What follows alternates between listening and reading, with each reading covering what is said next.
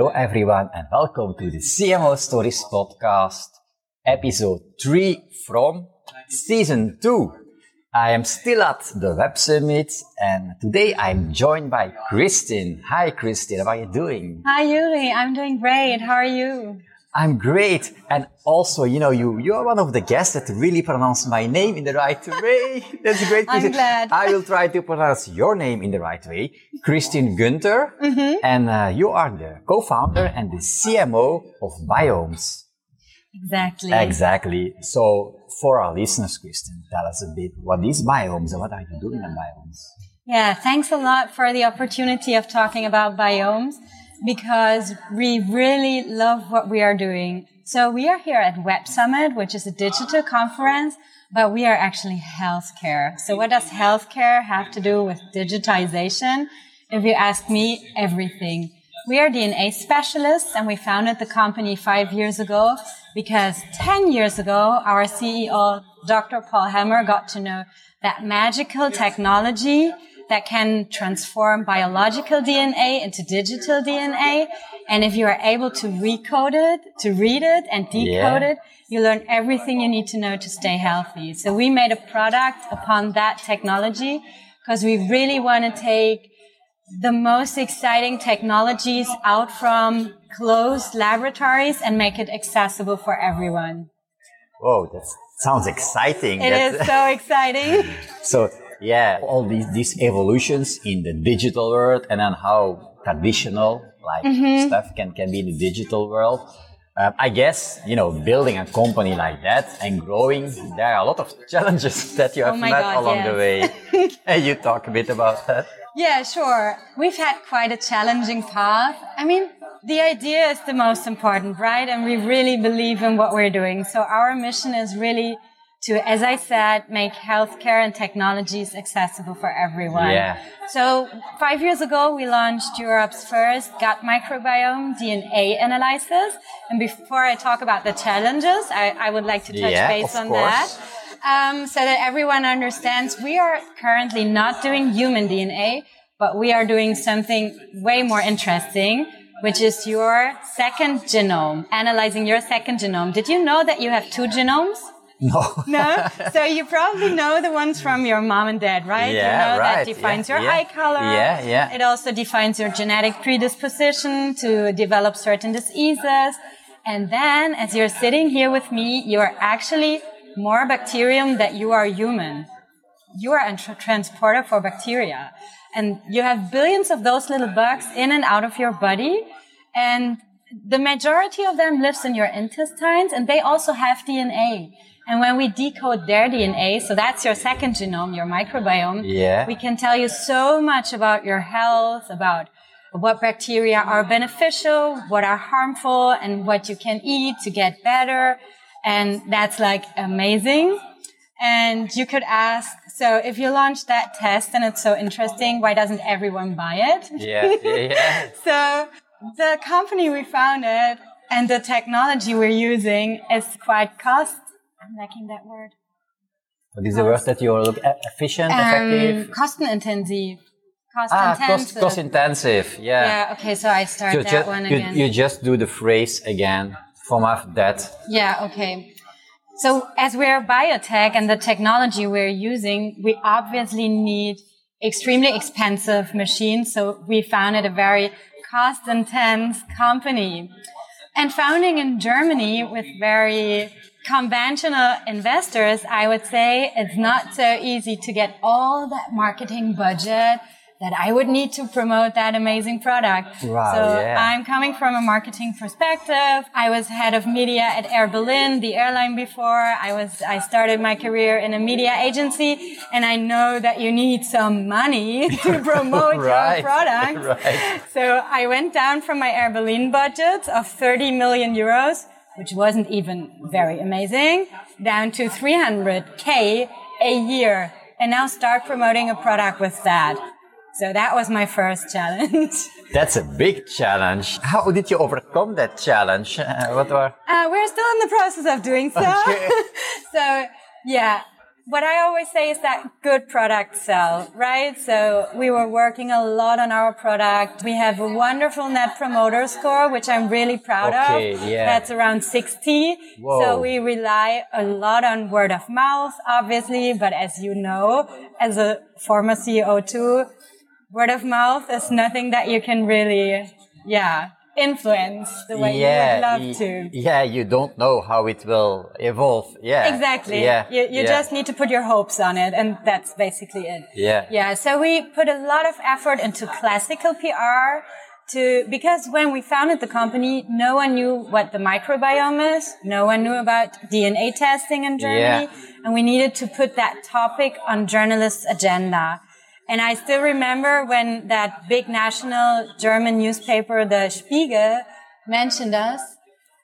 I was crying because I was so happy and so thankful for them mentioning us. Wow, and that gave us a huge push. But classical PR is not important for us anymore. So when it comes to efficiently putting your budgets, it's all digital. So what we basically did was SEO, SEA, paid social media. And that's what we're doing, trying to really nail it down to where our audience sits. Right. That's exactly what you should do in marketing, but it's not always easy. No. But then if you do the effort, then you have like these opportunities to be featured in their Spiegel. That can be moments that are really important for your business, for your company. Mm-hmm. And also, you're all in new things, digital, innovative things. We are here at Web Summit. Mm-hmm. I said it in my previous podcast episode, talking to my guest, that this edition of Web Summit, there is a lot of talk about Web3. Mm-hmm. So comparing to last year, I see a lot of difference. I'm talking to a lot of people about this. Is Web3 or Web3 marketing? I'm not sure, but is that something that would also be useful for you? Oh, I believe so. Absolutely. Not now, but the opportunities are amazing from different kind of perspectives. So first of all, my biggest hope is the decentralization, because if you ask me for challenges, one of our biggest challenge was, or still is, our dependency on platforms such as Google and Facebook. To be very open, the older Google algorithm love what we are doing. We're healthcare, right? Right. So they consider us being in a medical field. And as you know, they are very particular about medicine, medical content, and financial content. So SEO really lifted us up. The first 2 years of our business, it was going up, going up, incredible. And we put a lot of effort into SEO, and it really worked until last year's medical update. Google didn't like us anymore. We crashed down. We relaunched our page months and months. The team was working day and night and weekends to do again what Google would love us to do, and we still couldn't recover at all. So now we see a dip in our B2C business, plus the war, to be honest, kicked in pretty much also for us, because there's this kind of demand shock. German people are so worried about the energy crisis. They just stop spending money for anything else than food. And of course, luxury, but we're not yet considered luxury. So that's a bit difficult. So what I really hope for is that decentralization that Web3 can bring us, right? So if you talk about Web 1 was I can read and I can access websites. Right. There's nothing else I could do. Web 2, I could participate. I could go in a forum. I could upload my own content. We're still in that phase. And Web 3 now is about ownership. It is. I own my own data. So from a user perspective, what my big hopes are that user behavior is decentralized from all that platforms. And on the other hand, that my reach is also decentralized from all those platforms. So for example, if I'm an affiliate and I have a website, and what happened to my company Biomes would happen to me as an affiliate, I would lose all my reach. That wouldn't happen to me if I have it on blockchain. It's my reach and I can take it everywhere. Exactly. And that's so exciting. It is, yeah. You know, when you're talking about these dependencies, I, as a fractional CMO, and before I was helping out most of the time tech scale-ups, but I've also helped solopreneurs.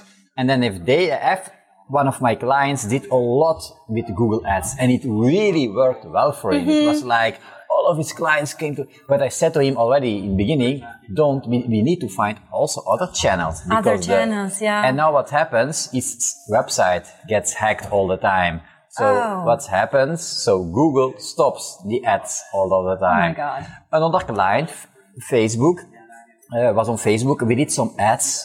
And it was actually an insurance company, and they had like an insurance for bad weather conditions for farmers. And at that moment in Belgium, there were a lot of storms, and it was actually the right moment to talk about it. So we made a video, like a farmer explaining why it's such an impact, and they should care about the weather conditions and these storms. And so we made a testimonial. The guy was explaining everything, and then we promoted it, and Facebook said, account suspended. Not the ad, the account. Oh my God. And I just said, but why? And there is nothing. So I appealed. But they said, no, our decision is final. And there you are. So exactly. So those are just two examples of how you can be dependent. And another thing is about, for instance, for you, for any business, if you have like testimonials of reviews from people talking about your brand, if you have them everywhere, then you want to have them somewhere. Exactly. So you want to have them central. So I see a lot of opportunities in Web3. You yourself, because you're already talking a bit about that, are you yourself considering us already somewhat bit knowledgeable about the space, or are you learning, and how are you learning about it? I'm still learning about it, definitely. And some other opportunity I see in there, because we are not the medical field, but in the healthcare field. But we might enter the medical field in the future. And in Web3, I really see amazing opportunities of bringing the right specialists together with the right patients. And, for example, using our tests, having your digital results, connecting you with your digital companion, and, having that kind of knowledge always accessible for you in, like, the metaverse. You don't need to go to your doctor anymore. In my opinion, you can go to a digital physician or a digital nutritionist, a digital therapist. Your data is there on your wallet, even your DNA data. And that's another very interesting opportunity of the blockchain for my business, because at some point you could own your genomic data on blockchain. You could decide what you do with that data. You'd be the one storing it. And you could be the one donating it for research projects or whatsoever. It's like, I really love that idea, because if I might cite one research project we're currently working on, go ahead, because it's so exciting. Like, we analyze poo, right? I said it's a gut microbiome test. So currently we're helping people to find out how the bacteria can improve their sleep, their immune system, obviously their digestion. But with all this data, we already derive research projects, of course, with the data that clients allow us to do. And 80% of our clients do so because they understand this is citizen scientists. And we already work on an algorithm that can detect early stage diabetes. Diabetes type 2 you can actually stop if you detect it at an early stage. And coming back to blockchain, when everyone is the owner of their own genomic data, not only that they understand their health holistically better and can connect to their specialists from around the world within a second in the metaverse, they could also donate their data to very meaningful research projects. Wouldn't that be amazing? That would really be amazing. And I see it goes, the future will be there. We are now in the beginning of all these changes that will be coming our way. If we are 100 years later, people will look back at that moment. Oh, Absolutely. Now we talk about Web3, but at that moment it was like, that was perhaps the real internet. We never know how this will evolve. And you know that our German chancellor, our former German chancellor, Angela, just a few years back, she was like, oh, that internet thing is new for us all. And whole of Germany was laughing about her. And I always think, there are people now out there saying like Web3 is not going to come. When did that ever happen, that something that was technological wise already there didn't come. Yeah. I mean, it's just a question of time. It is like, when the mobile phones came on the market, it was like, why should I need that? Now everyone has it, like the social media accounts. Why should I be on Facebook or whatever? It's like everything is changing. The thing is, should be more like user friendly for people. They should trust and they should understand it better, like these technical terms in Web3, and also for their digital, say, data about their health. It should be easy accessible and they should not be stressed to lose access to their own data. Yes. That's also something they need to make more easy. Okay, it's more secure Web3. It should be easy to access the data actually and to manage it and to keep it private and to share things that you want to share when it is needed and not, like you said, being dependent on some platform that can, they can suspend your account, but it can also stop or suddenly, like for instance for LinkedIn, which I'm also using for my business. I'm not using any more business cards. I have LinkedIn, but you should be aware that if LinkedIn one day is not there anymore, everything is gone. Yeah, that sometimes when there is like a hitch that LinkedIn doesn't work, or Facebook or Instagram or WhatsApp, it's like, whoa, I cannot work anymore. So yeah. Absolutely.